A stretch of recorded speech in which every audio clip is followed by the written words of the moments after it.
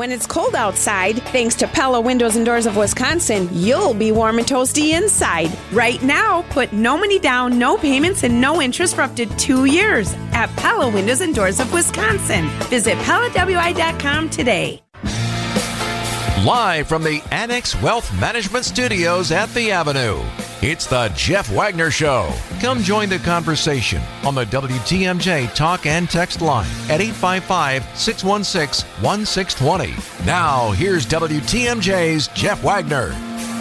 Good afternoon, Wisconsin. Welcome to the show. All right, the only comment that we are going to have today on the Packers debacle yesterday, at least the only direct comment, is going to come now, and it is this life lesson that I want to offer. By the way, did you hear that the report? The next 3 games are against Dallas, Tennessee, and Philadelphia. I mean, what would you say the odds are that the Packers, they're 3-6 now, but is there a better chance that they end up like 5-7 or 3-9? I think the smart money might say 3-9, but This is my life lesson that I choose to offer to anyone who wants to take it, but especially some of the younger members of the audience, and I'm directing it also at my producer, Charlie. See, here is the deal. Well, a number of weeks ago, I was in Las Vegas. My wife and I were in Las Vegas, my brother and sister-in-law and my brother. And in Las Vegas, believe it or not, you can actually take money and you can wager on things that you think are going to happen in the future. You can make bets. Imagine that. So at the time, the weekend I was in Las Vegas, the Packers were 3-1. They were playing the New York Giants in England that following day. It was going to be really, I think the kickoff was like 6:30 Las Vegas time, a.m. So it's Saturday night, and it's our last night. We're flying back, and I'm thinking, okay, well, I always like to, since you're here, you can place this wager and you can, then you can have a little bit of money riding just to give you additional rooting interest as the season goes on. So I have $200 apparently burning a hole in my pocket. And so I take $100 of those and I make a bet that the Packers are going to be the 2022-2023 NFC Conference winners. And I placed that $100 bet. I have the ticket in my hand right now. And if that ticket came in, they would, from the mythical city of Las Vegas, pay me $500. All right. I had another $100 that I bet on the Packers winning the Super Bowl. And at that, for the $100 that I gave them at the New York sports book, they would have, if and when the Packers won the Super Bowl, they would have given me $1,000. All right, so this is when the Packers were 3-1. Well, we know what's happened since then. There's been New York Giants, there's been the New York Jets, there's been the Washington Commodores, there's been the Detroit Lions, and I forget who the other team they lost to. But they've lost 5 in a row. They are 3-6. They are falling out of sight. And the ticket that I now have in my hand, where I would normally, like when I do this in the past, I would normally place it in the top left-hand drawer of my desk so I know for sure where it is when the bet comes in. All right, this ticket is now, and I'm holding this up as well, it is now serving as a bookmark in my paperback book, the 40th anniversary edition of the classic novel about the law school, The Paper Chase. So this is a $100 bookmark, is essentially what it has become. So my lesson to my producer, Charlie, who's starting out in life, and to all of you is gambling is bad. If you don't understand that gambling is bad, all you need to do is just, all right, think about this. I could have taken the $100. I could have lit it on fire in the parking lot of the MGM Grand in Las Vegas, and it could have been a little more satisfying. So gambling very bad, and this is the latest example of it. It seemed like the right thing to do at the time, and now somebody says, Jeff, you can burn the tickets. Well, no, it is this, and it's this ticket and its brother are going to be expensive bookmarks that will remind me, at least for the foreseeable future, that I don't know, gambling bad. No problem at all with that. I want to just mention something. I was talking to my wife this morning because I was thinking about, I had the most eclectic of weekends. And it's really kind of blessed to have this stuff. So here's what my weekend was. On Friday, after work, ran home, changed clothes, drove back downtown because a very dear friend of mine, she is the director of the Florentine Opera, and they had a big gala event at the Grain Exchange down here, and there was dinner and a cocktail party and fundraiser, and they had performers and stuff. So run home, change, come back down. So we went to this wonderful event for the Florentine Opera. If you've never seen the Florentine Opera, you should check it out. I'm not a huge opera fan, but I'm a huge fan of the Florentine Opera. The talent is just incredible. So we did that on Friday. On Saturday, in the afternoon, it was my distinct honor, and I don't understate that. This year was the 10th anniversary of Operation Honor. It is put on by the city of Waukesha. It's held in downtown Waukesha, and they have a military band. It's an event that's designed to honor the veterans, and they have a supper afterwards. And Dan Buttry, who runs the War Memorial, he was the keynote speaker. But most of the years I have emceed this. I think there's a couple that I couldn't be around. But once again, we were out in Waukesha. I got to see so many people who are listeners of the program. But the big thing was our ability to honor veterans. So like Saturday, evening, got a chance to participate in Operation Honor, this wonderful Veterans Day thing. And then yesterday, in a complete contrast to, getting dressed up and going to a gala for the opera on Friday night, my dear friends, Dave and Beth, who live in West Bend, together with Sister Pat, who is the wonderful lady that takes care of my dog whenever I'm on vacation. Well, okay, they said, we want to take you to some area bars. And so I thought, this is great. We're going to go to watch the Packer game on a Sunday afternoon, and we're going to go look at some. Now, I'd use the word dive bars, but I don't mean to insult these places, but I like dive bars. So we went to a place called the Rusty Spur, which was in New Fame, Wisconsin. I have lived here all my life. I had never heard of New Fame, Wisconsin, but you knew the place was going to be great because when you walk in at 10 after 12, the Packer game has just started, and the woman comes out from the kitchen and says, "We're all out of roasted chicken, sold out of roasted chicken already." So, if they're sold out at 10 after 12, they either didn't buy enough roasted chicken or more likely it was just so very popular. So, we stayed there, watched the first half there. More people were drinking Busch Light than I have ever seen in one spot in my life. But that was the drink of choice. So after that, we went to a place called the Little Kohler House, Haus, in Little Kohler, Wisconsin. And brothers and sisters, if you have never been to Little Kohler, Wisconsin, you're probably not going because I can't tell you how to get there. But the Little Kohler House was this sort of ramshackle place by the side of the road, kind of in the middle of nowhere. No offense to people who might live in Little Kohler.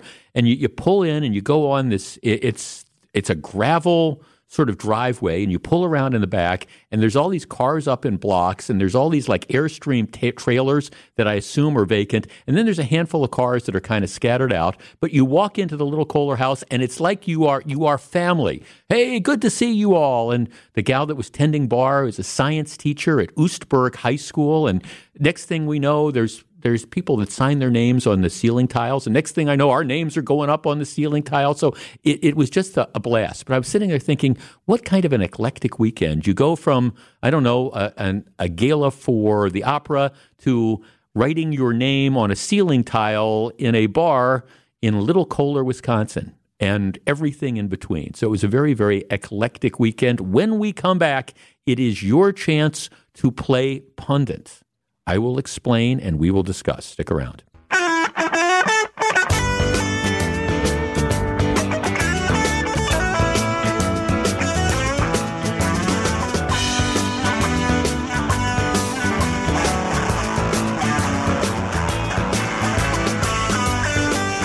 That's just getting all sorts of things. People who know where the Rusty Spur is or the Little Kohler House or, that's it. Or people who have made those bad wagers on the Packers and things like that. It's always just kind of a lot of fun there. All right.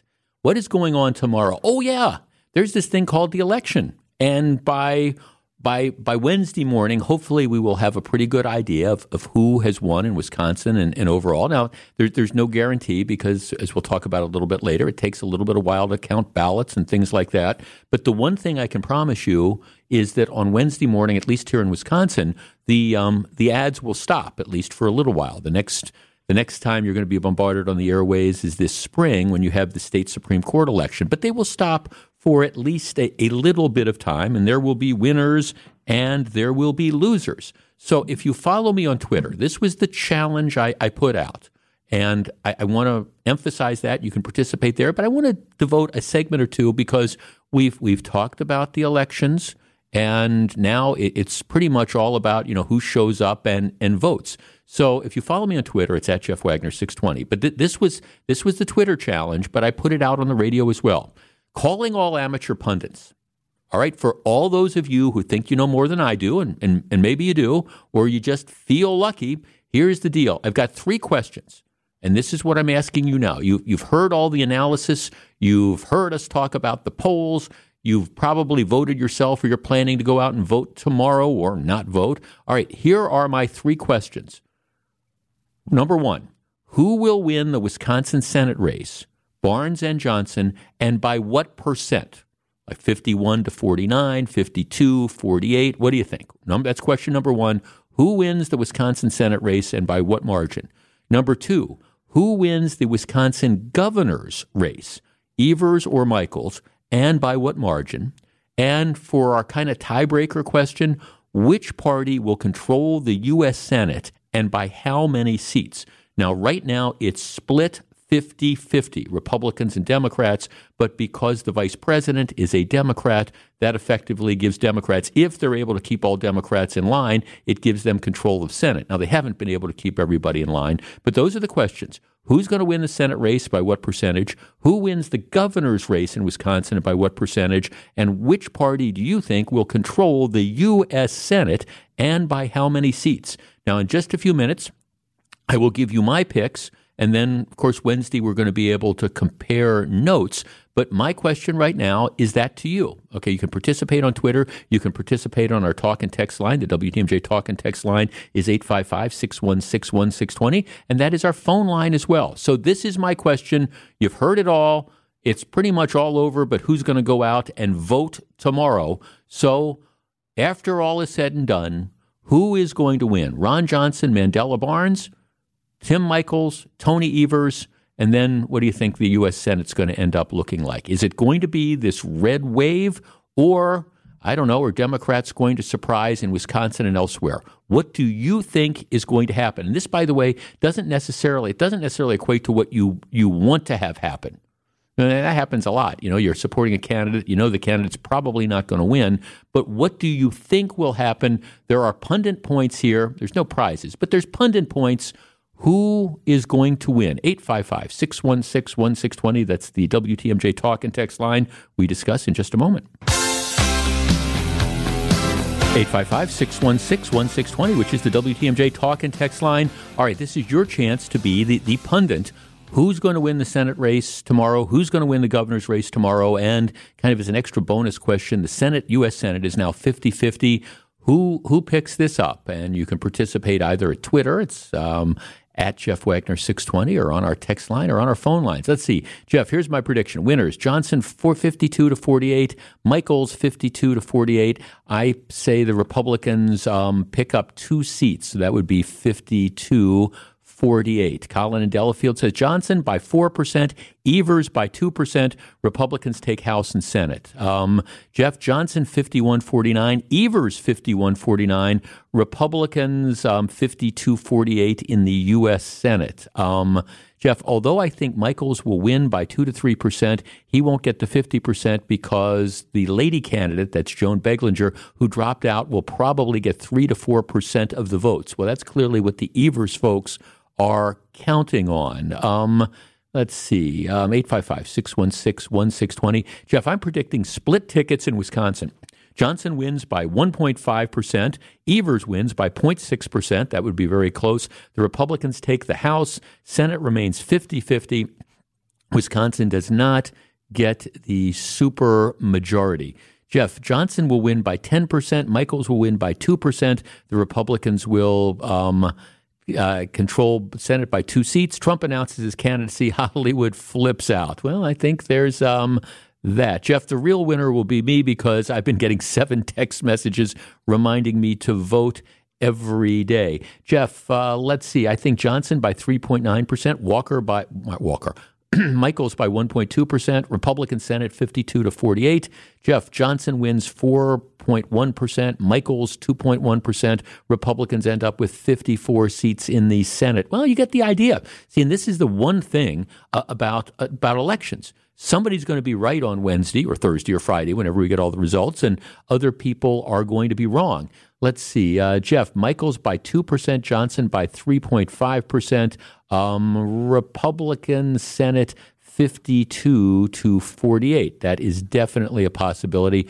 Jeff, I don't think it's going to be close in the Senate. Johnson 56 to 44, Michaels 53 to 47. Republicans take the majority of seats in the Senate, 53 to 47. Jeff, Johnson 52, Barnes 48. I believe that the reducing prison populations is sexy comment sunk him. Michaels 51, Evers 49, Senate 52-48, Republican. Double bonus question. I think Republicans are going to get a super majority in Wisconsin. There is that possibility, I guess. Let's see. Johnson's going to win by 10%. A couple people thinking that. I would say people almost never win by a margin of 10%. I mean, 55-45 would be an absolute, complete, and total blowout. And does it happen? Well, yeah, it happens from time to time, but it certainly doesn't happen extremely often. All right, so that's the questions. Where is it going to come down? We're going to take a quick break for the news. When we come back, I will tell you what I think it's going to look like. And then I'm going to be on record, and you can respond to that, and we'll see. That's the great thing I say about elections is that you do know. You get all the predictions, you get all the prognostications, you get all the money that's spent on advertising, you get all the pollsters, you get all the pundits that make their estimates, and then we find out who's right and who's wrong. I will tell you what I think is going to happen in just a moment. Okay. This is what I see happening. Now, I have been, as we were saying last week was the 25th. I started my 25th year full-time here at WTMJ. I've actually been here for like 25 and a half years, but was part-time for a little bit. And I've been on the air in this market for, I guess, full or part-time, like 28 years. And every election, I make predictions. I have a pretty good track record, although some of you who are longtime listeners have no trouble reminding me on the ones that I got wrong. For example, perhaps most famously, 2016, I was together with most people who made predictions. I didn't see Donald Trump beating Hillary Clinton. So I freely acknowledge I was wrong. But more often than not, I will stack up my record of predictions with pretty much anybody else's. But I missed 2016, and it's entirely possible that, things happen and you miss again. But here is how I see it going. And by the way, if you want to respond and you want to make your own predictions, if you follow me on Twitter, it's at Jeff Wagner 620. We're playing our little, you be the pundit game. And on Wednesday, I'll review all the things that we have. And for those of you who, nail it, we'll give you props. So what do I think is going to happen and why? All right, the U.S. Senate race, I think it's Ron Johnson that wins. I've been saying all along during the campaign, I believe that the Democrats picked the weakest of the four candidates they could possibly pick in deciding that we're going to just kind of, christen, Mandela Barnes, and we're going to make him the candidate because he checks off a couple boxes. Well, I think that they picked the very weakest and most vulnerable candidate, and I think a lot of that has been exposed. I think this race could have been a lot different if it was, say, the state treasurer, Sarah Godlewski, if she had been the candidate, if the Appleton County executive, Tom Nelson, had been the candidate. I think that this race might have been different, but I think Mandela Barnes is just, there's too much baggage, too far to the left. I don't think he's going to win. And I understand that, Barack Obama was here campaigning, but Mandela Barnes is not Barack Obama. So I think Ron Johnson wins. The percentage is kind of tough to figure, but I think I'm going to say 53-47. That's going to be my prediction, 53-47. Could it be a point either way? Yeah, but at the end of the day, I think it's going to be 53-47. And that is sort of consistent with what you're seeing, the polls. most of the polls that are out there are showing, Johnson ahead by 2 to 3. There's one out there that says by 5. But I think, that's going to kind of be the range. I think 53 to 47. If it's a point either way, I won't be surprised. But I do think Ron Johnson wins, assuming everybody turns out and votes. That's my prediction.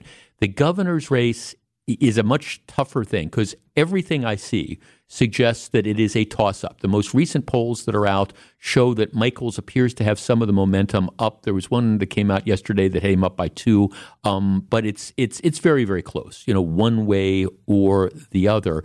I guess my big question is how much ticket splitting there is going to be, because if I understand, and we talked about this last week, that there are some of you out there who are intending to vote for Ron Johnson and then also vote for Tony Evers.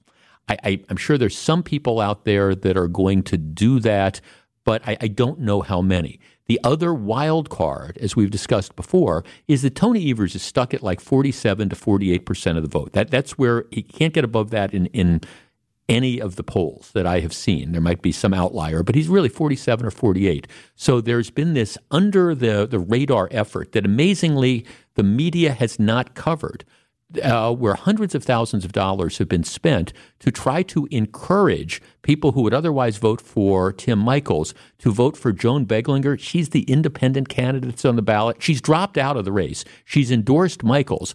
But I think that this effort is designed to go after what I'm going to call low information voters, because she's not running. She's dropped off out of the race and she's endorsed Michaels. So to vote for somebody who's dropped out and is endorsing another candidate, to me, if you're doing that, it strikes me as, just a complete and total wasted vote. But the Evers folks are trying to pull away. They're hoping that, 1 or 2% or 3% of the voters who would otherwise vote for Michaels vote for Beglinger, and that allows him to sneak in with 48% of the vote and Michaels with 47%, and then she picks up the rest.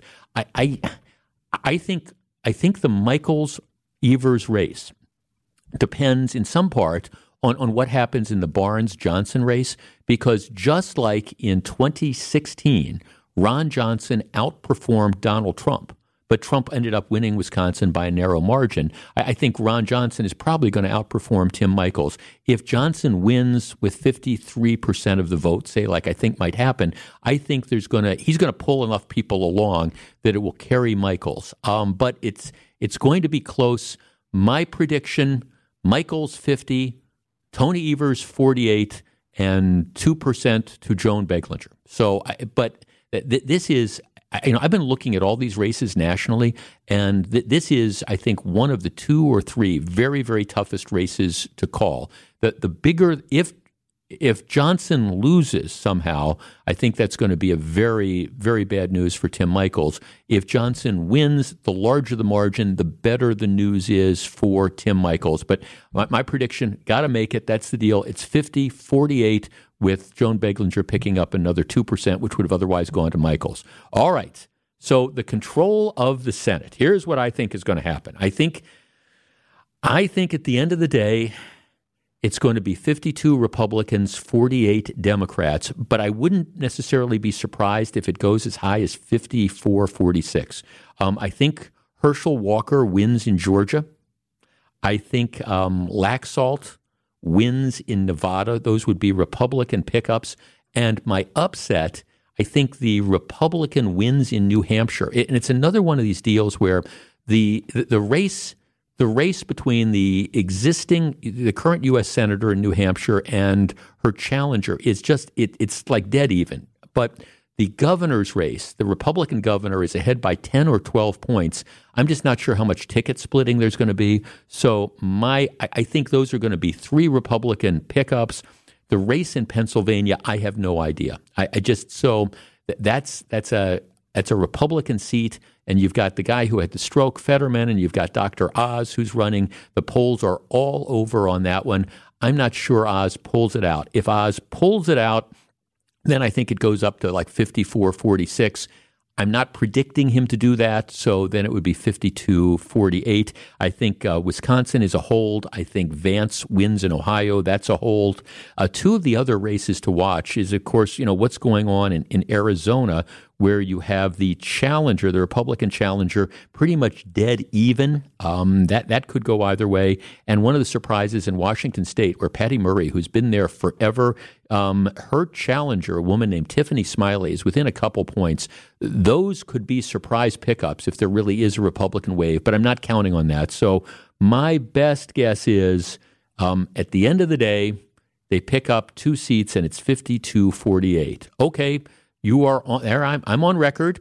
So, that's going to be out there. So over the course of the next couple of years, when I make my pundit predictions, you can either call up and say, Jeff, you were right, you got it, or see, you were absolutely wrong. You don't know what you're talking about. But that's what I think is going to happen. Johnson's going to win. The Evers-Michaels race is a toss-up, but I think it's more likely than not that Michaels pulls out a very, very close race. And this could very well be another one of those, just like 2018, where you go to bed with, just like with Walker and Evers, Walker's has a big lead, and then the ballots from Milwaukee, the city of, start to kind of come in, and it switches the race. I think this is going to be another one where you're not going to know the margin probably till early the next morning, but I think we are going to know the margin. So I am on record. Those are my predictions. 52-48, a Republican Senate, a Johnson win, a Michaels win, but it's very, very close. We will see how it all turns out. When we come back, one of the reasons why it may be a late night and why we could have avoided this, I will explain. We will discuss. Vice President Kamala Harris will be on 101.7 The Truth with Sherman Hughes tomorrow at 10 a.m. here directly from Washington on what will be one of the most memorable election days in the state of Wisconsin. Kamala Harris live on The Truth with Sherman Hughes at 10 a.m. Tuesday. That would be tomorrow, once again on 101.7 The Truth, our sister station. All right, one of the reasons that it may be a late night and that you might go to bed thinking that, okay, for example, Tim Michaels, is going to be the next governor, and then you wake up and you find that Tony Evers is actually the governor, is because the ballots there will in all likelihood be a delay in reporting results from Milwaukee. One of the reasons behind this is that under state law, all the early voting that has taken place, whether you've mailed in your absentee ballot or whether, like my wife and I, you've gone and you've voted early absentee, you've gone there in person. State law says that those ballots cannot be opened until the polls open on Election Day. So what happens is you have this, it never used to be a big deal because up until a couple elections ago, there weren't an enormous number of absentee ballots that came in, either in person, early absentee in person, or by mail. Well, that's changed over the last several years. And now we know that, 40, 45, maybe 50% of the people now vote either by mail or vote early. So what happens is you've got the regular crush of people that are coming to the polls, and the poll workers are working with them and they're giving them their ballots and they're making sure that those get fed into the machines. And they're also tasked with opening all these absentee ballots and feeding them into the machines. And what happens is, especially when there's a large number of them, like in the city of Milwaukee, they don't get processed in what I'm going to describe as a timely fashion because there's not enough poll workers to do this. Now, there was a chance to change state law and allow these early absentee ballots to be at least opened and fed into machines as they came in, under appropriate supervision. So you relieve the pressure on the clerks on Election Day. So when the ballots come in, and again, you set up whatever measures you want, as they do in many states, you just feed them in. You don't hit the button, you don't total it, but you've taken the mechanical process of putting these ballots in the machine so they're ready to be counted on Election Day as opposed to having to be opened and fed in. If we would have done that, you would not have all of a sudden, there's another 100,000 ballots out in the city of Milwaukee, or 80,000 or whatever, and we have to wait till they get fed in to be counted. Now, the legislature made the decision not to allow that to happen, despite the fact that you had clerks of court all across the state, Republican counties, Democrat counties, Republican cities, Democrat cities, who by and large said, let us do this. Let's get this administrative stuff out of the way. Let's release and make our burden a little bit easier on Election Day, and let us start the process of submitting these various ballots, not counting them, mind you, but submitting them into the machines or whatever. Let us do it in advance, so when Election Day rolls around, then we can promptly get the results of these. Our number is 855-616-1620. That is the WTMJ talk and text line. As somebody who really does believe it's important to have integrity in our elections, and who does believe that this, what we'll call late reporting, but it's late reporting that is, of course, caused by the state law that doesn't allow these ballots to be processed in what I'm going to argue is a timely fashion.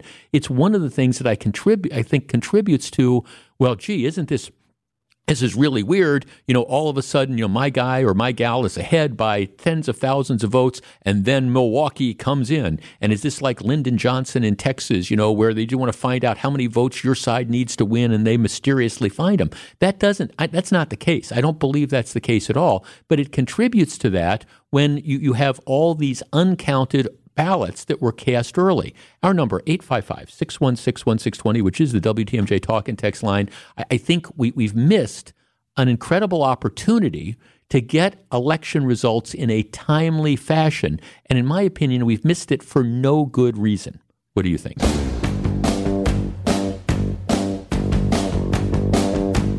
Okay, so here's the process with absentee ballots. And what happens is there's many municipalities across the state that use this process, and a number in Milwaukee County, for example, including the city of Milwaukee. Absentee ballots all go to a central location. And, this year, there's probably, across the state, there's going to be north of 600,000 absentee ballots. All right, so Election Day rolls around. They come in, some of them go into like regular polling places, but others go into these central counting things. And then what happens is the election workers, according to, this is what they have to do. They get the ballot. They have to verify the information on the ballot certificate envelope, the outside of it. They've got to read the voter's name and address out loud at the poll book. They have to assign the voter a number before opening the envelope and feeding the ballot into the tabulator. Just like the process that you go through, it's a little bit time consuming when you show up to vote in person. And then what happens is, you've got to flatten this out. You've got to put it through the machine. You're talking about tens of thousands of ballots. It is a time-consuming process. And my point has been all along that if you allow the clerks to do this process, as the ballots are coming in, or start a week beforehand, or whatever, and put in whatever safeguards you want. I mean, this isn't rocket science. You could again, have poll observers that are, sitting back like they do for the in-person thing, and so make it transparent, but allow these poll workers, allow the election officials to start feeding the ballots in. And again, I'm not saying you push the button and you total them. I'm not saying you say, okay, this is how many votes have, come in for Michaels or how many from Evers. It has just never made any sense to me that you delay this whole thing to Election Day. Now, again, maybe 10 years ago or 20 years ago, when there weren't that many absentee ballots, it wasn't that big a deal because it didn't take that much time. But my goodness, if you're looking at more than 600,000, and there will be more than 600,000 of these ballots, and you've got to go through this process with every one of them, you can understand why it is going to take so very long. And you can understand why what's going to happen, for example, in Milwaukee this year, like it's happened in the past, is you will get the numbers from the live in-person voting. That will come in undoubtedly first, but then it's going to take longer to count the ones from these central counting numbers, so you're going to see that come in later on. So again, it is entirely possible in a very close race that you go to bed at night saying, oh, well, Tim Michaels is ahead by 25,000 votes, but there's still 80,000 outstanding in Milwaukee County, and they break 75-25 for Evers, and you get a different result that's there. This was avoidable. It was avoidable. I think there were concerns about, maybe it's some potential for fraud. To me, I think sometimes this fraud claim gets overused. I think it is much more important, if we're going to try to build up confidence in the election system, to get the results in as soon as possible instead of having these giant ballot dumps where all of a sudden all these votes end up getting reported. But that's not the fault of the election clerks. That's the fault of the statute, which doesn't give them, I think, which is archaic in that it makes them process the ballots well into the night, where we could completely avoid this by, again, allowing them to go through this process as they come in, or start the week before the election, or whatever, of opening the ballots, going through this process, verifying them, and then starting to submit them. Other states do this. This isn't, and it shouldn't be, rocket science, but in Wisconsin, we haven't caught up with that yet. Lots of stuff coming up on the program today, including it's the elephant in the room. No pun intended. I'll explain in just a couple minutes. Live from the Annex Wealth Management Studios at the Avenue, it's the Jeff Wagner Show. Now, here's WTMJ's Jeff Wagner. Good afternoon, Wisconsin. Welcome back to the show. During the break, a couple people were saying, well, Jeff, one problem is if you start counting the ballots as they come in, these absentee ballots, which would allow us to have results in a timely fashion on election night instead of having these huge ballot dumps where all of a sudden these votes show up, and it's the process. Whatever you think about our elections being stolen or fraud, it's not that. It's that we archaically don't allow all these absentee ballots that have come in over the course of the last couple weeks to be counted in a timely fashion. And that's a problem. And so it's why you go to bed at night thinking one candidate has won, and you woke up the next day thinking the other candidate has won. You think this must be because of fraud. And the truth is it's not. One of the arguments, I guess, is that, well, if you did this and you allowed the ballots to be counted as they arrived, that wouldn't give the opportunity for somebody to spoil their ballot. In other words, to change their vote. Now, I guess that's true, but I think already there's all sorts of indications that spoiling the ballots, changing the vote, is not authorized by the law anyways, but I don't think it should be. I mean, that's at the same time you would change the law to say that, okay, we're going to allow ballots to be counted. We're going to set up whatever security procedures we need to do to make sure that they're going to be opened, verified, put into the machine, which is different than knowing in advance, what the election results are. Just have them all in that machine so you can push the button and get the totals in a timely sort of fashion. You'd have to change the law to do that. And at the same time, you'd have to change the law to make it very, very clear that that's one of the things that comes with early voting is if you vote early, that's your vote. And you're not going to be able to go get it back and change it, just like you're not able to go if you cast a vote on election day, you're not able to come back 3 hours later and say, I've changed my mind. And I think actually there's a question under state law whether it's legal to spoil your ballot, to go back and re-vote anyways. But to me, it's pretty easy. We're going to let people count. We're going to count the votes as they come in the discretion of the different local clerks with appropriate safeguards that I'm sure the legislature could figure out how to set up, but also no spoiled ballots. Once you vote, that's your vote. And if you change your mind from the time you went in, if you did like my wife and I did, early voted in person on the first day it was opened up, and we changed our mind and 3 days later wanted to go back in and vote for somebody else, too bad, so sad. That's one of the reasons I guess you could argue about voting early, but that's how I would handle it. I did send out one more tweet, and by the way, if you follow me, it's at Jeff Wagner 620. It's kind of our informal contest.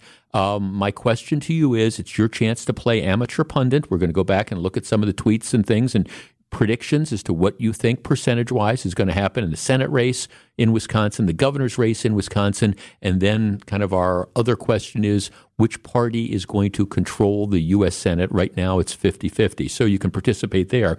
Just I did post something else, though, because it was the lead-off to Alex's news, and I wanted to offer a comment on this because I think whether you're a conservative, liberal, Republican, or Democrat, you have to be careful about going too far down the election fraud rabbit hole. The reality is that even though there are potential ways that the system can be gamed, there's no evidence out there of widespread fraud. There just isn't. There's the potential. You could say, well, theoretically, this could happen and that could happen, but there's no evidence of people voting 8 times or things like that. There is evidence of, I think, what I would call choices that have been made over the years, which may be in violation of the law. But that's different, saying, okay, we didn't make this person jump through this hoop and that hoop, but if we had, they would have been able to legally cast a ballot anyways.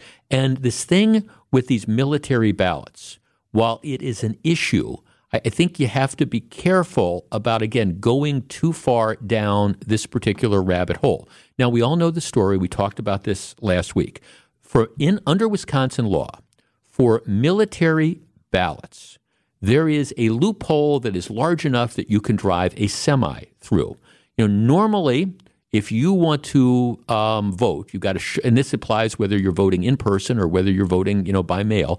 You have to provide a photo identification or some other sort of verification that you are who you are. You have to provide your address, etc., and that verifies that you are a real person. There is a loophole in state law which says if you are in the military, you do not have to provide a photo identification. You don't have to even be registered. You can just go to this website, you can request a ballot, and they will send you the ballot. The purpose behind this is to make it easy for people in the military to vote, right? And that's a noble cause. So we all know what happened last week. I'm still a little bit skeptical of the motives, but you have this deputy elections clerk for the city of Milwaukee, of all places, who commits what appears to be election fraud by applying for military ballots under the names of 3 non-existent people. She apparently goes to the website, she requests these ballots, makes up names, and these ballots are then sent to the chairwoman of the Republican Assembly Elections Commission, who's been one of these outspoken voter fraud, need to reform sort of advocates. So Janelle Branchen gets these ballots addressed to Holly Golightly or whatever, one from South Milwaukee, one from Shorewood. I forget where the other one came from, but she gets these ballots. And then she goes public and says, look, these ballots, I don't know where these things came from, but they were sent to my house. So theoretically, if I were interested in committing election fraud, I could fill them out, I could submit them, and it's quite likely that nobody would detect this in advance or maybe after the fact. Now, she didn't submit them because she, wasn't going to do that. The elections clerk, who has since been fired, who did this, said, well, I did it to expose where the real flaw in the system was.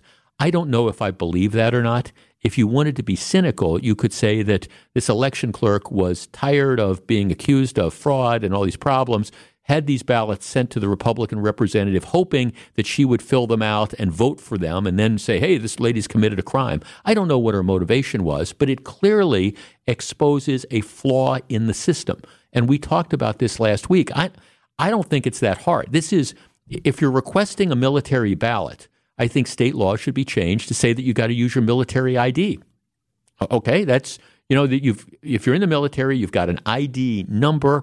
Whether it should be accompanied by having to, fax in or, again, scan in your military ID, your photo ID. I guess I don't know enough about the mechanics to do that, but this isn't rocket science. You should, all you need is at least that to then at least be able to go back and verify whether there was a real person that did this. So I think state law needs to be changed. But the story now is there's this lawsuit that's been filed asking that because there is the possibility that this could happen, that all military ballots not be counted and that they be instead sequestered and held separately in an effort to verify that all the military ballots, and you're talking about a few thousand, correspond with people who are actually in the military.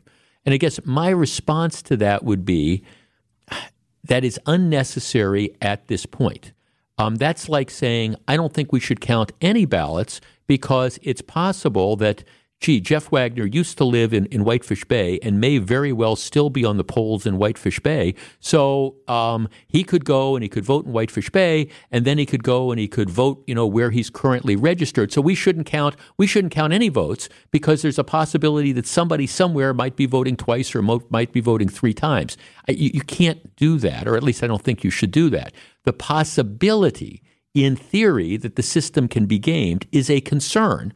And it's definitely something I think the legislature needs to look at. And it might be something that, after the fact, you look at to determine whether this is something where there's widespread fraud and there are people requesting fake military ballots and then somebody else is filing them, in which case that would be a felony. Okay, that's one thing. And it might be that, like I said earlier, you need to change the law to maybe make this more difficult to happen. And again, I don't think it's rocket science to change the law to do that.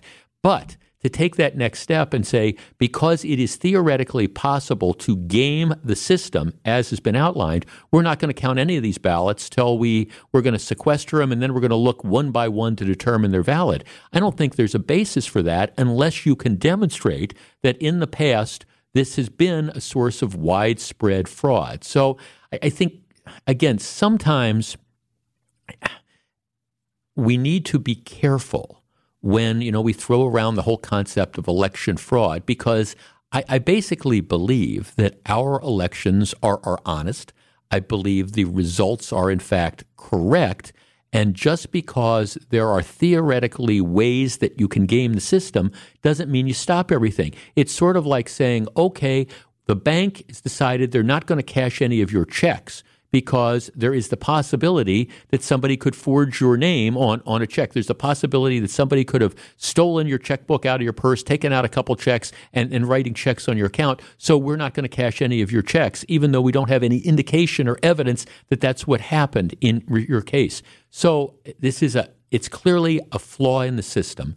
It's clearly a loophole that needs to be closed. But as far as like saying we're going to suspend the counting, we're not going to count military ballots, we're going to sequester all these things, my answer would be no. I don't even know if it's possible to do that, because I don't even know if when the military ballots come in, aren't they just put with all the other absentee ballots? So now we're going to have to sort out all these military ballots as well and take them out of the absentee ballots that have already been received.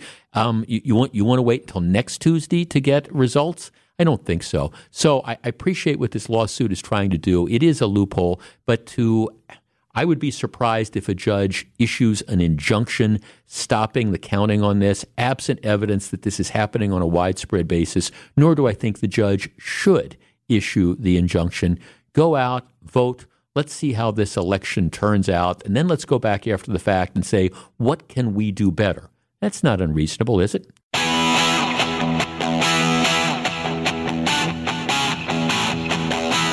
Veterans Day honors the incredible sacrifices made by our brave men and women who served in the United States military. This week, we recognize all Americans who fought for us and continue to fight for our great country. From WTMJ, from the station, and from me personally, we thank you for your service. Happy Veterans Week, presented by Tabak Law's Veteran Benefit Center. And again, a special thank you to the hundreds of people that came out for, this is the 10th year, we did Operation Honor. The city of Waukesha and Mayor Sean Riley and their Parks and Rec community, they do a wonderful thing. And it was Saturday, and we had hundreds of people there, and military band, Dan Buttrey from the War Memorial Center was the keynote speaker. I was the MC, and it was just, again, it was a moving tribute to veterans. They had a lunch afterwards. It was very, very nice, and appreciate all the people that came out. And again, for people who served in the military, as I said during my remarks on Saturday, from the bottom of my heart, thank you for your service. Let's see. Jeff, I think one of my texters says, you think that having a quick election result is more reasonable than one verified with integrity. And this has to do with the lawsuit saying, well, let's separate all the military ballots because it's possible that somebody somewhere could have requested a ballot for a non-existent person. And my answer is that I think the possibility of widespread fraud with military ballots is so remote that it's not worth the delay, because you could always go and find just this loophole. If somebody, and again, I gave the example, if I wanted to vote twice. Go to where I used to live. I'm sure I'm probably still on the rolls there. Vote there. Go to where I live now. Vote there. But we don't say, well, we're going to hold up we're not going to count any votes on the chance that somebody could be voting twice. What we do is we say, okay, we're going to go back, and unfortunately it's after the fact. You can't find the ballots, but we're going to prosecute people if they've done it. Is there the possibility of fraud through this? Yes, there is the possibility. Is there any evidence that this has happened on any sort of widespread basis in the past? And as far as I know, the answer to that is no. So the mere possibility that something could happen, to me, is not a basis for holding up election results or not counting ballots absent any other indication that there is something wrong with them. It is, in my opinion, a justification for taking a hard look at the law and saying, okay, moving forward, we need to close this loophole. I admit I am frustrated that over the last 2 years, and this is, I lay a lot of this on the doorstep of Tony Evers, who has been unwilling. Look, the Republicans passed a lot of legislation, which I think would have led to some degree, it would have removed some of the questions about, voting procedures and what's allowed under the law. It would have cleared up a lot of stuff. And I'm not saying everything was a good idea, but Evers vetoed everything, just absolutely everything, which shows that he really had no interest in addressing this particular issue. And it is unfortunate that, 2 years after everything that happened in 2020, we're still, raising these questions of, can you have something like democracy in the park? It's just those sort of things. And, can you have drop boxes? It shouldn't have necessarily been something that had to be decided by the court. It should have been something that was decided by the legislature and signed off on the governor. And the fact that we got no agreement is very, very disappointing. But having said that, would I immediately say we're not going to count military ballots until we can go through and verify that every one came from a person that's actually in the military, absent a requirement in state law that you do that? And the answer to that is no. Do we need to change the law moving forward? Absolutely. Well, and let me just also make this issue clear, because, look, I understand everybody's crazy when it comes to elections and things like that. So I get a text from somebody saying, I think it's ironic that the people filing this lawsuit don't want to count votes made by the people who fight for our freedom to vote. And my response was, well, wait a second. That's not fair, and it's not true either. It's not that the people filing the lawsuit to try to sequester the military votes, it's not that they don't want to count the ballots. It's that they don't want to count the ballots until they have verified that they are actually legitimate ballots that are being submitted by people in the military. There is a big difference. My only point is I don't think that there's enough, as long as this is in compliance with state law and absent any evidence that you have all these ballots, the possibility that they could be fraudulent without any showing that they are, I don't think that's a basis to delay it. But nobody's saying don't count them. They're saying, hey, we actually need to preserve and protect the right of the people in the military, because, how would you feel if you're in the military and you find out that somebody has requested a ballot in your name and voted for you when you that wasn't you, or somebody has decided to game the system and make up people and claim that they're in the military? So in fairness, it's not that the people who are pushing this lawsuit don't want to count the ballots. It's that they say they don't want to count them unless they know that they are authentic. That's a big difference. I just don't think there's a basis for an injunction at this point in time.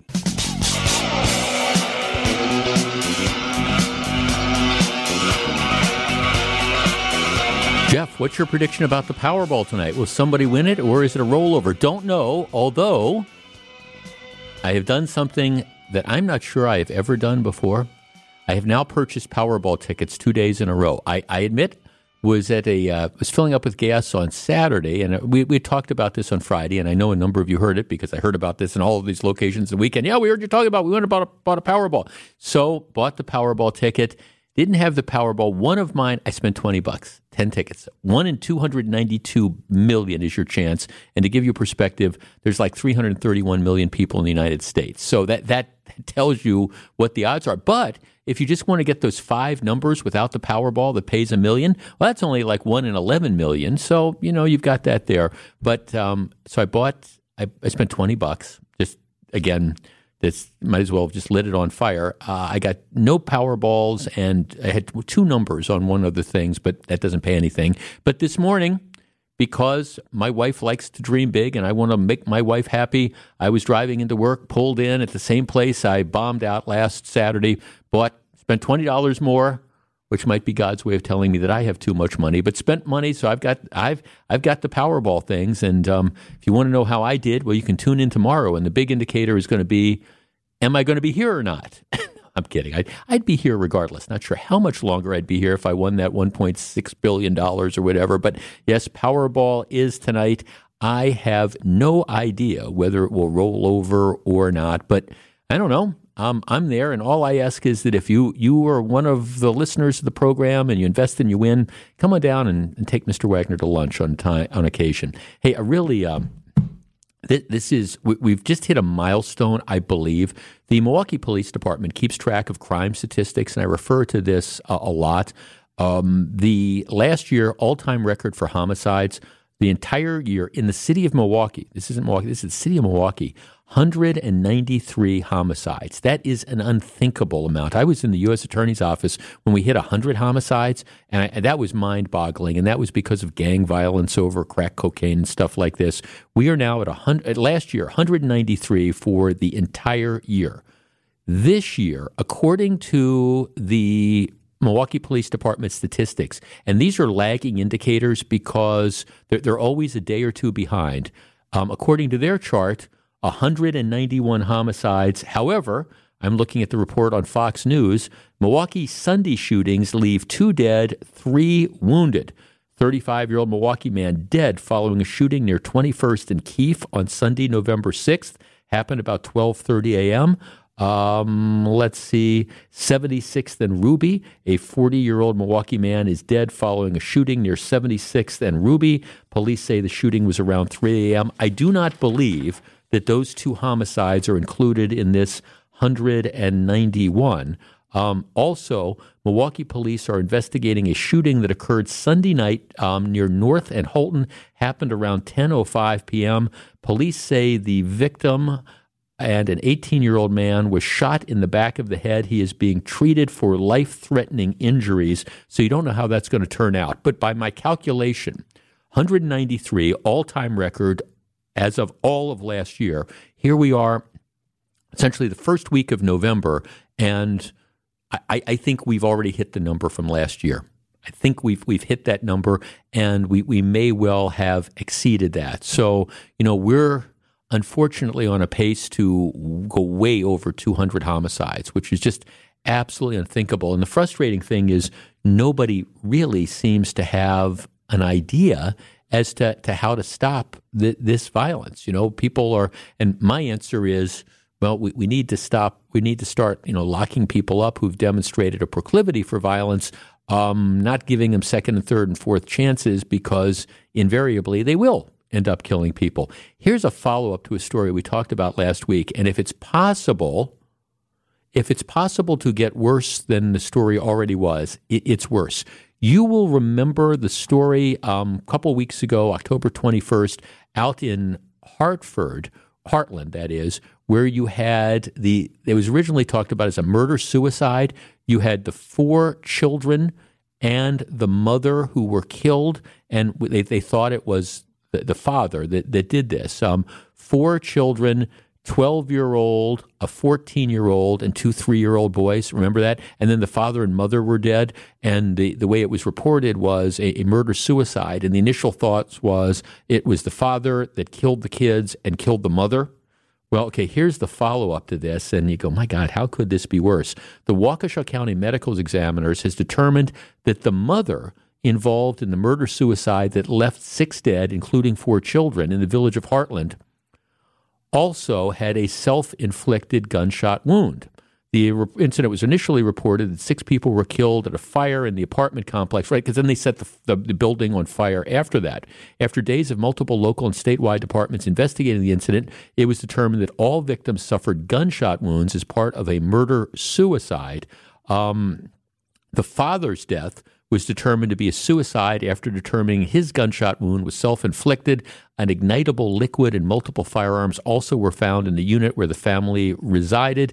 The Heartland Police has now announced that they believe that Jessica, that's the mother, McKissick's gunshot wound was self-inflicted as well. So what it sounds like happened is that the parents killed the kids. And then, I don't know who it was that killed the kids, but the parents both killed the kids.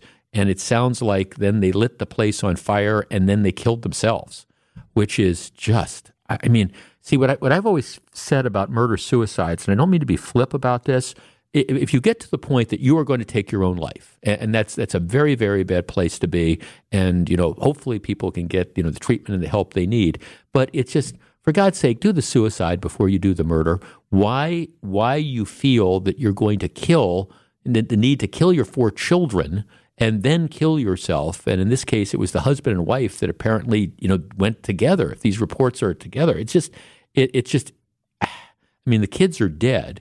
And it's an awful story regardless. But for some reason, I think it's made even more awful that the fact that you have the parents who apparently were in on this together, and they both made the decision to take their own lives after one or both of them killed the kids and then lit the building on fire. Just a terrible story. Okay, when we come back, he's back. Hey, coming up in about 15 minutes, I want to talk about the potential return of the man who seems like he's never gone away, Donald Trump. But there are very many indications that as soon as this evening, even before the midterms, Donald Trump may announce that he is running for president in 2024. We're going to discuss what you think about that, but I want to make sure we have enough time to get into it, so we're going to talk about that right after the top of the hour news. I don't care whether you're a political junkie or not. Even if you are the most devout political junkie, you are probably tired of all the advertising that has gone on. I was having breakfast this morning, and whatever channel we had on, I swear I counted 6 consecutive ads. And it doesn't matter whether they were, anti-Michaels or, pro-Evers or vice versa or whatever. It was like one after another. And it was just all across the spectrum. This person is terrible. This person is terrible. And some of the negative ads are worse than others. But it's just kind of like, I think at some point in time, as I've been saying before, the clutter, it's just everybody just wants them to stop now. It's like, okay, this is done. The only people that don't want them to stop are the TV stations and the radio stations who make a whole bunch of money from these ads that are run there. But after tomorrow, they will, at least in most of the country, they will go away, at least for the time being. There's some races like in Georgia where you've got the contested Senate seat involving Herschel Walker and Ralph Warnock, the Democratic incumbent. If one of those two doesn't get 50%, then there's a runoff. So people in Georgia, they're going to have another month of these ads. But in Wisconsin, I think it's quite likely that, after the voting is done, we're not going to be hearing any more political ads until, next spring when things gear up for the state Supreme Court election. So what are they going to be replaced by? When you turn on TV or when you listen to the radio and you're hearing these ads and this hole that has been filled by the political ads, what's going to involve that? And I have a prediction. I think, the next ads that you're just going to hear a ton of are going to be these Medicare Advantage ads, because there's really big money in Medicare or Medicare Advantage. And I wanted to just take a minute because this is a really big decision. And I wanted to channel my inner Clark Howard. And if those of you who are a longtime listener to the station know that Clark Howard, syndicated consumer advice reporter who ended his show about a year or so ago. But this, I think, and I've actually been kind of like dealing with this just on the periphery. The decision, if you want to talk about complicated things, if you think the decision to go with like Social Security is complicated, or the decision, how am I going to invest money in my 401k or whatever is complicated, the decision between Medicare and Medicare Advantage and all these things, that is really baffling. And I understand that people are just besieged with these ads. You've got Tom Selleck saying, go to this Medicare Advantage plan. You've got Joe Namath saying, go do this one. And I think it's really, really complicated. Now, I don't advocate a particular one, but what I do advocate, And if you take nothing away from this program other than what I started the show with, as somebody who put $100 on the Packers to win the NFC, lesson number one is gambling is bad. but number two is when it comes to making these decisions about Medicare or Medicare Advantage or whatever, you really have to find someone you trust who knows the system to walk you through it. Because what's right for me isn't necessarily right for you. And what's right for your friend isn't necessarily right for you. And these decisions that you make can have long-ranging consequences. So let's just break this down, really, really quickly in my effort to kind of channel my inner Clark Howard, like I say. All right, traditionally, there is Medicare, and about 50% of the people still go with Medicare. Medicare is sponsored through the government. Medicare, as a general rule, covers 80% of your expenses after qualified expenses after you meet whatever your deductible is. People who get Medicare oftentimes, almost always, will get a second policy, a Medigap policy, and there's a number of companies that offer them that make up that difference, the difference between the 80% that Medicare covers and that extra 20%. So you have that extra of having to have that supplemental insurance. Then people who are in traditional Medicare, if you want to get dental insurance or vision insurance, that is extra. The big advantage to Medicare is that you have your own choice. You could go to any doctor you want who accepts Medicare. So if you're diagnosed with you get diagnosed with cancer, and the people who treat that best are at the Mayo Clinic, in Minnesota. You can, as long as you find a doctor that takes Medicare, and almost all do, you can go and get treated at the Mayo Clinic. All right, it's the doctors that make the call as to what your treatment is. Medicare Advantage it's not run by the government. It's run by these various insurance companies. And what happens with Medicare Advantage is your Medicare premium, instead of going to the government, it goes to these insurance companies, and they offer you the services. Generally speaking, you don't need a supplemental policy, okay, because everything is covered under the Medicare Advantage program. However, there are co-pays and things like that. There are, depending on the different policy, there's, out-of-pocket limits might be higher than traditional Medicare, maybe. And what happens is it's a form of, in other words, what I'm going to describe as managed care. So you're not going to have your choice of any doctor that you go to. You're going to have to be in a particular network. So if you want to go to the Mayo Clinic, for example, and that's not in your network, it's not going to be covered. Now, there's variations about this, and that's why you have to go in and look at this. The other thing that happens with Medicare Advantage plans is, unlike Medicare, where your doctor says this is what you need, and Medicare covers it, there's an insurance company that's involved. So it's partly managed care. If the insurance company says, we don't care what the doctor says, we think, you've had a week of rehab, you don't need 2 weeks, so we're only going to cover a week. Well, in that case, you either have to pay for that second week yourself or not get it. So there's all sorts of pluses and minuses to these different programs. And I'm not going to sit on the radio and tell you which one is best for you, but you really have to sit down with somebody you trust and who knows these systems and can walk you through it and say, okay, this is how much, let's look at this. Do you need prescription drugs? Let's look at this. How important is this? How important is that? These are the different cost situations. What is your medical history? Really walk these through, because it's an important decision, because once you sign up for Medicare Advantage, it's difficult and it's expensive to go back over to regular Medicare. If you're on Medicare and you want to go to Medicare Advantage, it's a little bit easier. But again, I'm not going to try to go through all the nuances, and I know what I'm talking about. Sounds a little bit complicated. Well, okay, I'm kind of blown away by how complicated this is. And that's why before you make this decision or before you decide to switch, find an advisor that you like, go to them, let them look at your individual decision and then, review the different options, because it is complicated and you don't want to make the wrong decision. And I see all this advertising out there for these different plans, or do that or do whatever. And it's all well and good, but I do wonder sometimes whether people are seeing the advertising and making a decision without taking that next step and saying, okay, what is really best for me? What is important to me? Do I care, for example, that I'm going to have to, be in network as a general rule? What are my copays going to be? What are these different costs? All I'm saying is, whichever route you go, I don't know that there's one way or the other. And like I say, what's right for you might not be right for me, but you got to find somebody you trust to make these decisions. And I only bring this up because we're going to be hearing a lot of advertising. Once the political ads go away, I think it's going to be replaced by a lot of Medicare or Medicare Advantage ads, or this supplemental Medigap thing or that Medigap thing. Just find somebody you know who knows a lot about this. Find somebody you trust. Sit down. Let them walk through this with you. It's not an easy process. It should take an hour and a half. Let them answer all your questions.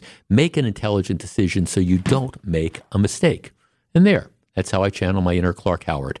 When we come back, he's not going away. We'll discuss. Live from the Annex Wealth Management Studios at the Avenue, it's the Jeff Wagner Show. Now, here's WTMJ's Jeff Wagner.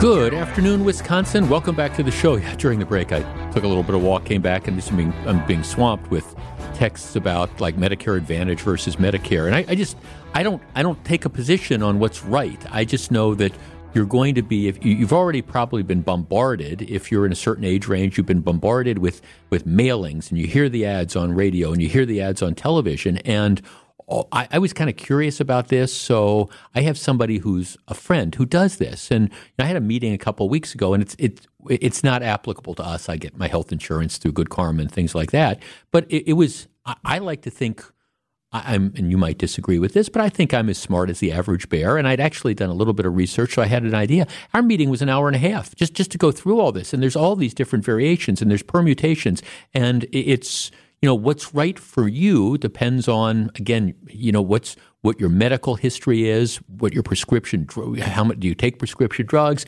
what do you think, what's your health history? Of course, you never know.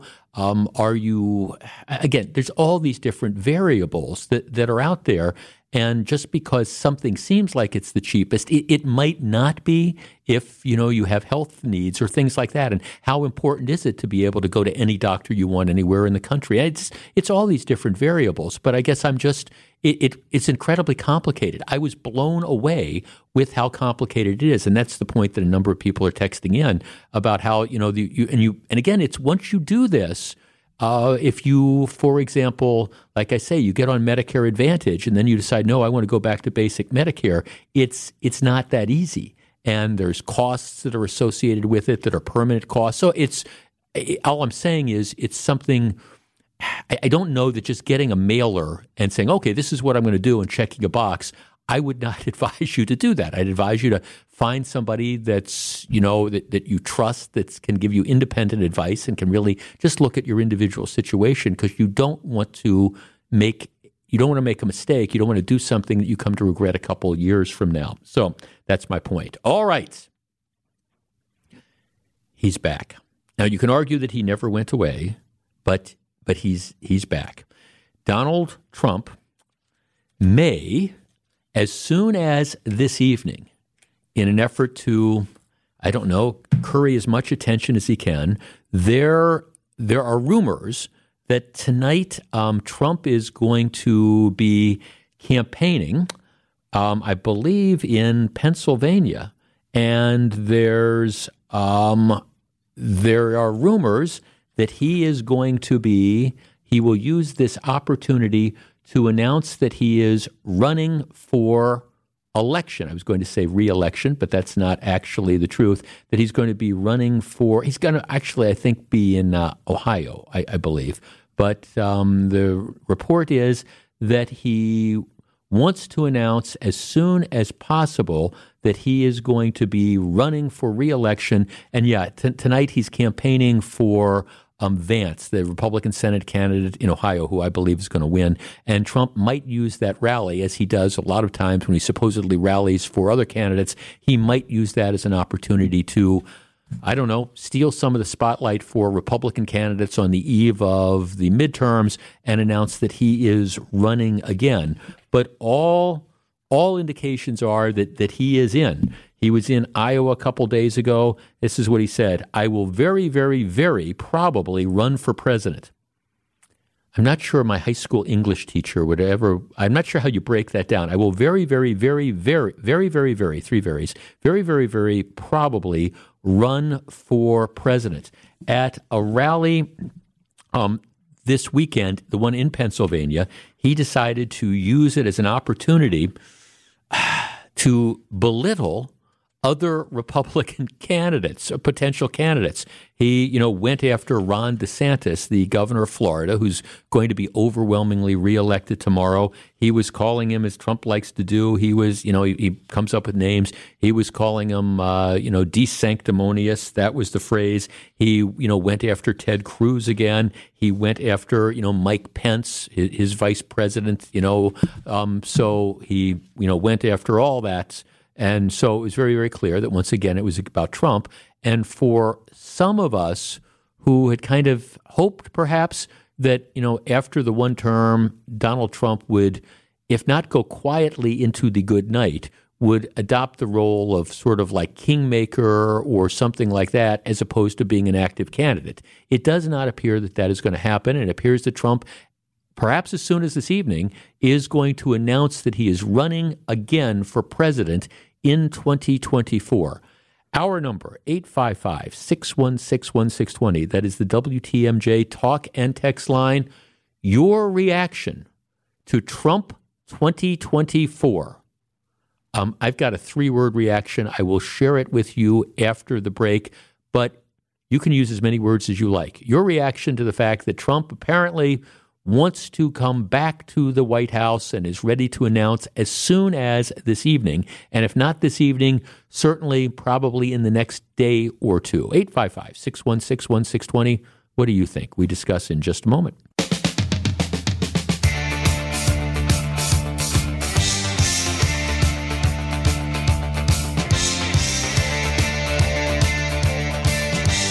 Eight 855-616-1620. That's a WTMJ talk and text line.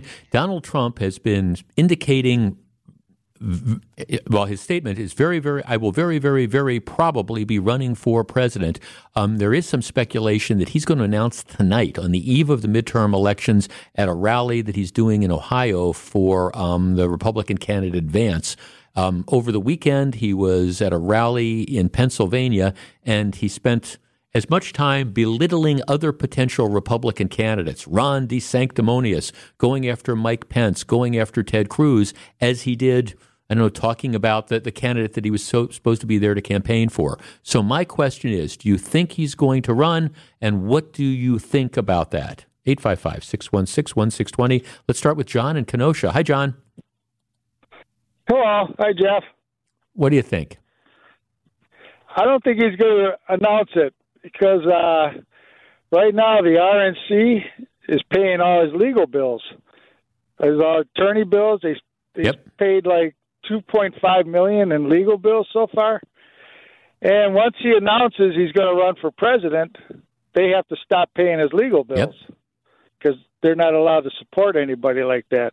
Right. So I don't think he's going to announce it tonight. Do you think he's going to announce it? By the way, you are exactly right. The minute he announces, that's when the RNC can't pay the legal bills legally anymore. Do you think he's going to run? Do you think if he doesn't? I don't think. Okay. I don't think he'll ever run. Okay, so you think, I think he's just teasing everybody. Okay, so that was going to be my question. Why do you do this? Is it just, if you're not going to run because of exactly what you're talking about, just the money or whatever, why do you imply that you are? I'm very, very, very probably going to run. What's the motivation if you're not going to run? I think he's just looking for donations. Yeah. Or attention. So he can spend it the way he wants. Yeah, or attention. Just or attention by you. I mean, thanks for calling. No, I mean you keep your name in the news. Is he going to? Will he? Won't he? All those type of things. You continue to make yourself the center of attention if you do that. Okay. Well, all right. The speculation is he might announce as soon as tonight or maybe this week. That's what the speculation is. Now, I don't have any insider knowledge as to whether this happens, but your reaction. I'll give you my 3-word one in just a moment. Mike, who's calling us from Illinois. Mike, you're on WTMJ. What do you think? Good afternoon, Jeff. Hi, Mike. I hope your previous caller is correct that he doesn't announce it. I didn't realize that about the Republican National Committee, that they would not be able to pay his legal bills anymore. Right. But I would not be happy if he does announce it. Already attacking prominent Republicans like Ron DeSantis, Ted Cruz. I mean, those guys are part of the backbone of the party, and yeah. That's tactic. And he did that in 2016, attacking other Republicans. And I thought he was wrong then, and I think he's wrong now. And I just hope he doesn't run. That's all I can say. Do you think he could win? Wow. Obviously, we've talked about it for the last 2 years on your show and Steve's show, and I would always say no. But it just seems like he's gaining some momentum. So I don't know right now. I still hope to think that Ron DeSantis will get the nomination. Oh. That would be the first hurdle he'd have to overcome. Okay. No, thanks for the call, Mike. And well, obviously Trump knows DeSantis is a hurdle because he's already trying to belittle DeSantis. And of course, DeSantis, he's up for election. Now he's going to win Florida. He's going to win Florida big, but it is. I do admit I'm rolling my eyes and I'm thinking, okay, so here you have DeSantis is clearly a conservative Republican. So here you have former President Trump, who he's not in Florida doing this. He did a rally in Florida where DeSantis wasn't part of, and that's okay. But he's in Pennsylvania mocking the Republican governor of Florida who's on the ballot tomorrow. I mean, it's like, really? All right, I'll give you my 3 words in just a minute. Let's talk to Kelly and Slinger. Hi, Kelly. You're on WTMJ. Hi, Jeff. Thanks for taking my call. Thanks for calling. So this comes as somebody who has been a Trump supporter, but I think Trump is testing the waters. I think he's trying to get a sense of how conservatives are going to react to this if he does it. The problem is that I think Trump's time has come and gone. DeSantis is a rock star. He's what conservatives want. Trump's in the past, and I think that he's going to find out very quickly that that's the case. DeSantis is going to take the high ground, and he's going to stay away from saying anything negative about Trump. But I think Trump's in for a rude awakening. Well, that was going to be my question. So let's say that he gets in, and let's say that a couple others, that Nikki Haley gets in, and Ron DeSantis gets in. You think the general attitude is that Trump's time has passed, and you're a Trump supporter. Yes. Yeah. I am. Yes. I think that a lot of conservatives, Trump is 2 years ago. Mm-hmm. We've moved on. Yeah. And, I'm not one of those people that hangs on to what was. I'm looking forward. And I think a lot of conservatives are. And we're saying we need somebody like DeSantis that can, bring this country back in line for 8 years, right. Not Trump, who could only have 4. Right. If he could get reelected. And the truth of the matter is, it's even for the people who might be nostalgic about the time when he was president, I think his behavior in refusing to accept the election results and then, January 6th and all that, I mean, that's baggage. If he couldn't beat Joe Biden in 2020, I look at this and say, how can he possibly think he can win after all of that? What has changed in 2024 other than the fact that a lot of people have become extremely disillusioned, even his supporters, with how he acted after, the election in November of 2020. I'm with you. I don't see how he wins. But I'll be honest, I didn't see that he was going to win in 2016 either. So, I'll be upfront about it. But I don't see how he wins in 2024. No, I don't think he can. And I think that once he starts going after DeSantis, right. He's, like I said before, he's in for a rude awakening because conservatives love him, and they see him as the future of the party. Yeah, no, thanks for calling. That's it. Okay, so my 3 words, Jeff, you said you had 3 words. Donald Trump says he's going to run for president again. 3 words. Give me strength. I mean, I just, first of all, and I've said this with regard to Biden.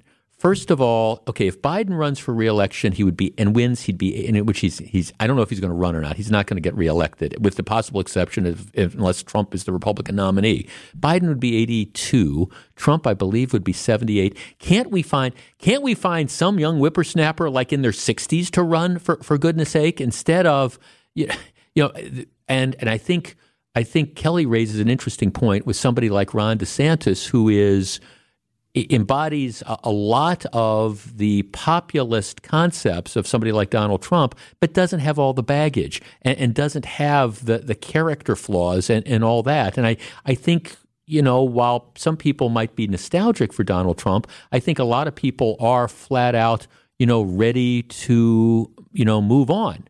And I think there's that. There's no question. Jeff, sorry, but broadcasters at your station are not smart enough to understand Trump. I understand Trump perfectly. I get Donald Trump. I understand this. And I understand what it was in 2016 that enabled him to get to the presidency, in part because he was running against Hillary Clinton, who was an incredibly flawed candidate. But you think Trump's not incredibly flawed? Trump couldn't beat Biden in 2016, and that was before January 6th. That was before all the, whining and complaining about the election. No, I think timing is everything in politics, and I firmly believe that Donald Trump's time has passed. Jeff, I'm a Trump supporter. He had his chance in 2020 to get reelected. He already had the job. He just had to keep it. He couldn't keep his mouth shut. I'm all in on Ron DeSantis. He's the real deal, and you cannot rattle him. Jeff, I think DeSantis is very well spoken. Jeff, I think many of your callers are wishful thinkers. Trump will be the next Republican candidate for president. I don't believe that's good for anyone. Jeff, Trump can't beat Biden. And he couldn't beat him before. As a Republican, that's good. DeSantis will beat Biden. Jeff, if it's not going to be Trump, who? Well, I think Ron DeSantis is a choice. I very much like Tim Scott. I like Nikki Haley. I can give you a whole bunch of other people. Jeff, he cannot win. I think he's way too divisive. Jeff, Donald Trump needs to feed his enormous ego. He will definitely run, but likely won't announce anytime soon due to his legal situation. Jeff, no way Trump ever wins again. And by the way, my audience, I know the demographics. It is a conservative-leaning audience, but I have lots of listeners to the left. I'm getting input from conservatives. Jeff, no way Trump ever wins again. He needs to step aside and let someone else rise to the top. His mouth is forever going to get him in trouble and will cause him to lose. Jeff, I think he might want to run, and he may announce he's going to run, but I don't think he is anywhere close to being electable. Furthermore, we don't know what the Department of Justice is going to do in terms of charges related to the documents found at Mar-a-Lago or other things. Jeff, I have 2 words. If I channel Charlie Brown, those words would be good grief. Jeff, Trump has never stopped running, and the left-leaning mainstream media hasn't stopped either. He's just never gone official in his bid. Well, at some point in time, you're going to get you're going to get the point where you have to either, put up or shut up. Jeff, I've got 3 words. Well, first, good Lord, Trump, quote, please go away. My 3-word response is God help us. I foresee Trump finding a way to lose the election for Republicans in 2024.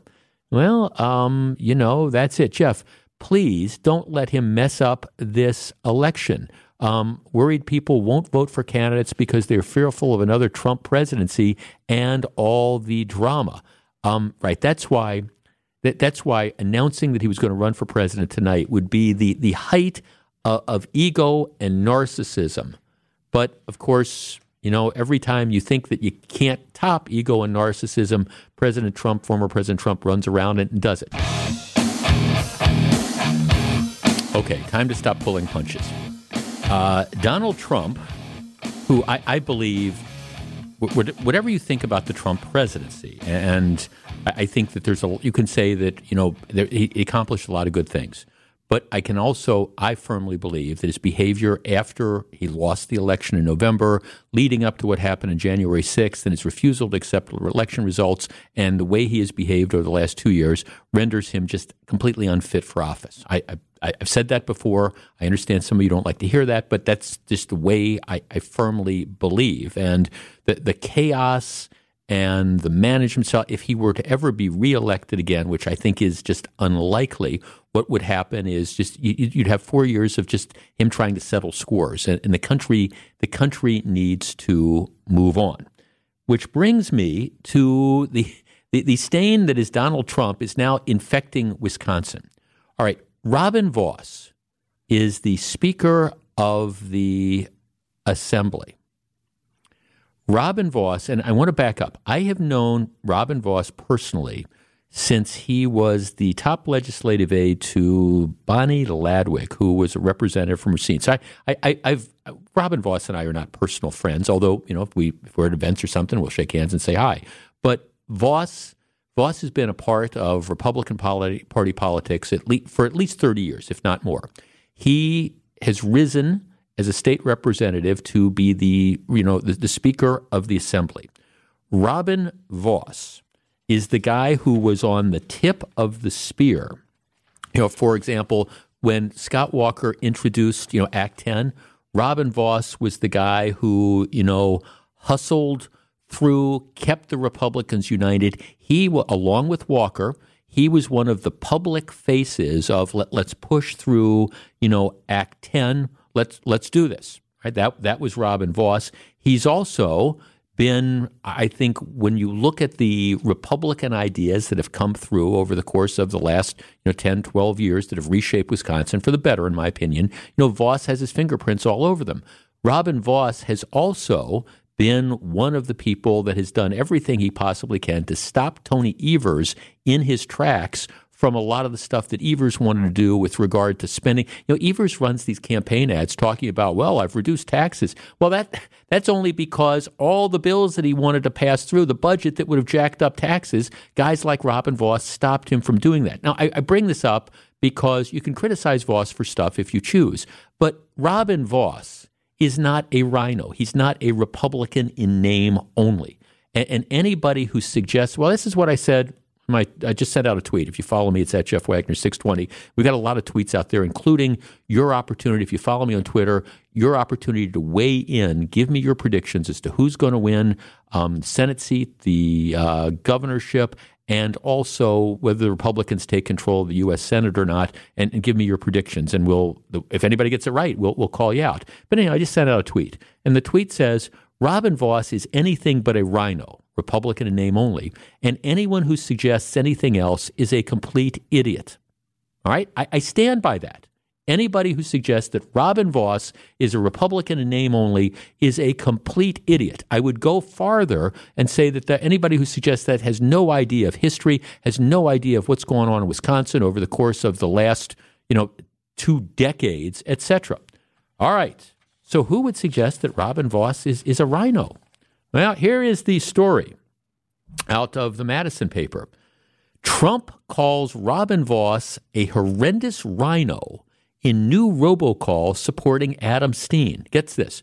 Former President Donald Trump has re-upped his endorsement of conservative write-in state legislative candidate Adam Steen in the final week before Election Day. Did I say give me strength before?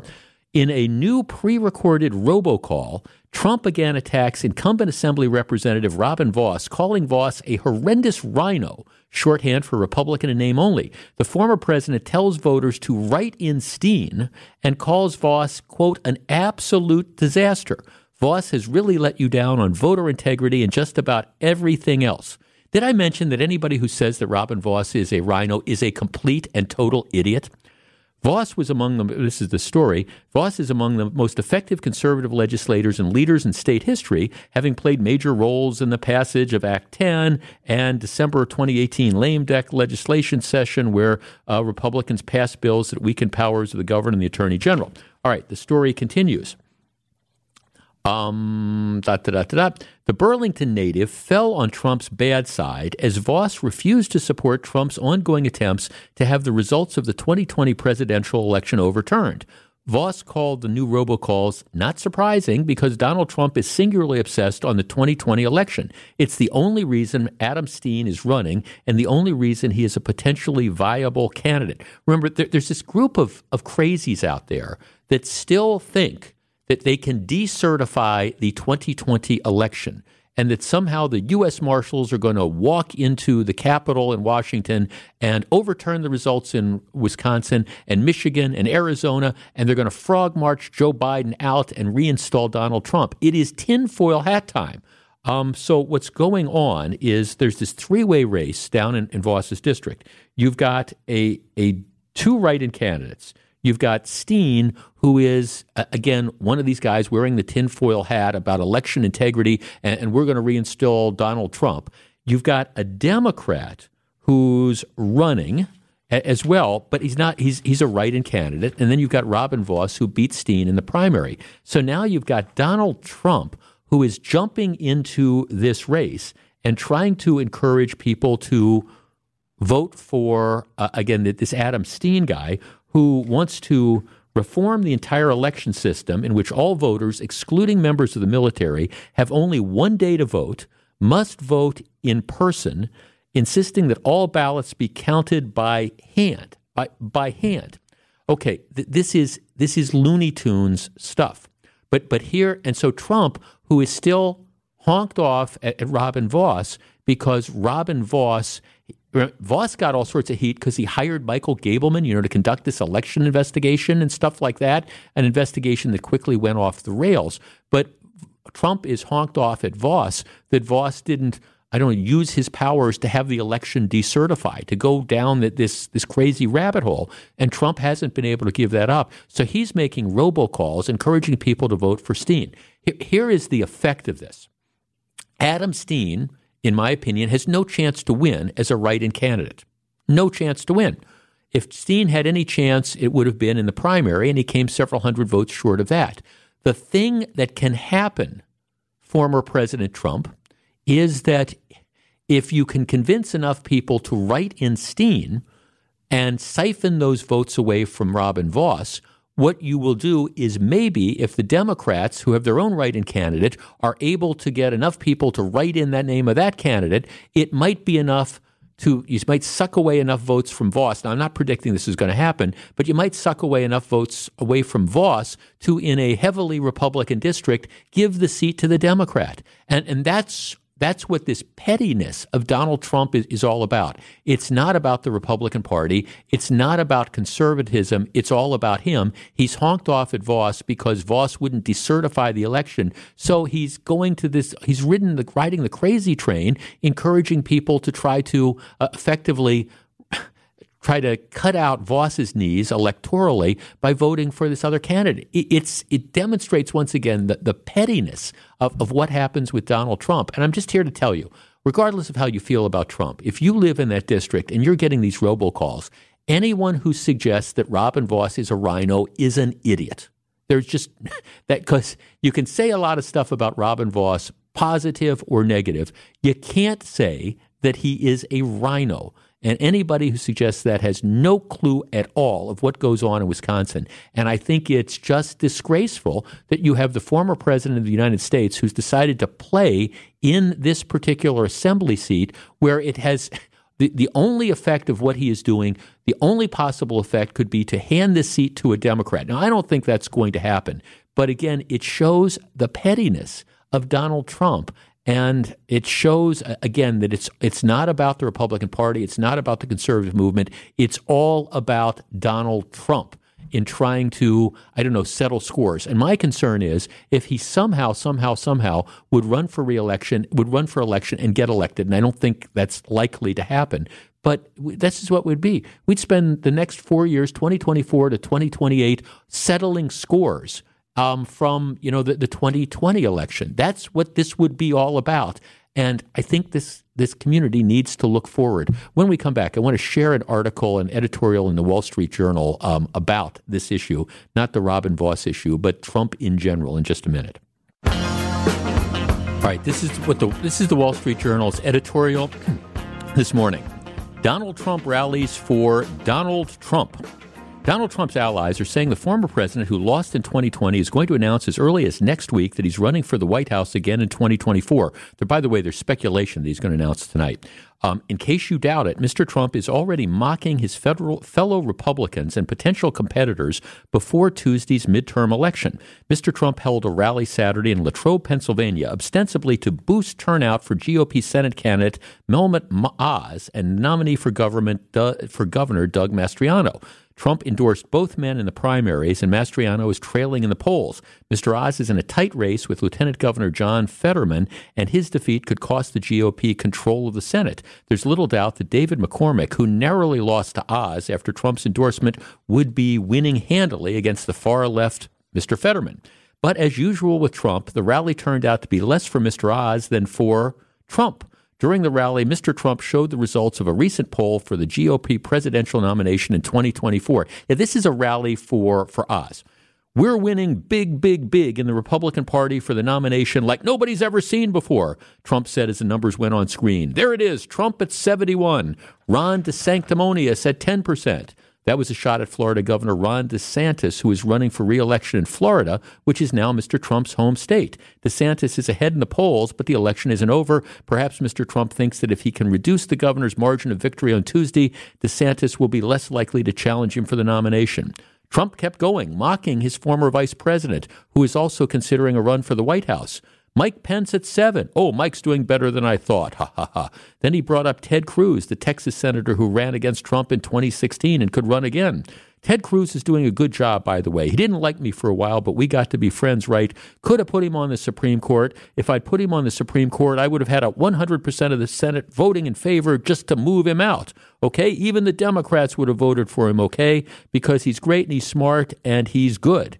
A shot at Mr. Cruz's unlikability is best understood as a warning not to run against Trump, or he will return to calling him Lying Ted. Mr. Trump wants to clear the GOP presidential field, and he knows that DeSantis has emerged in the last 2 years as his strongest political opponent.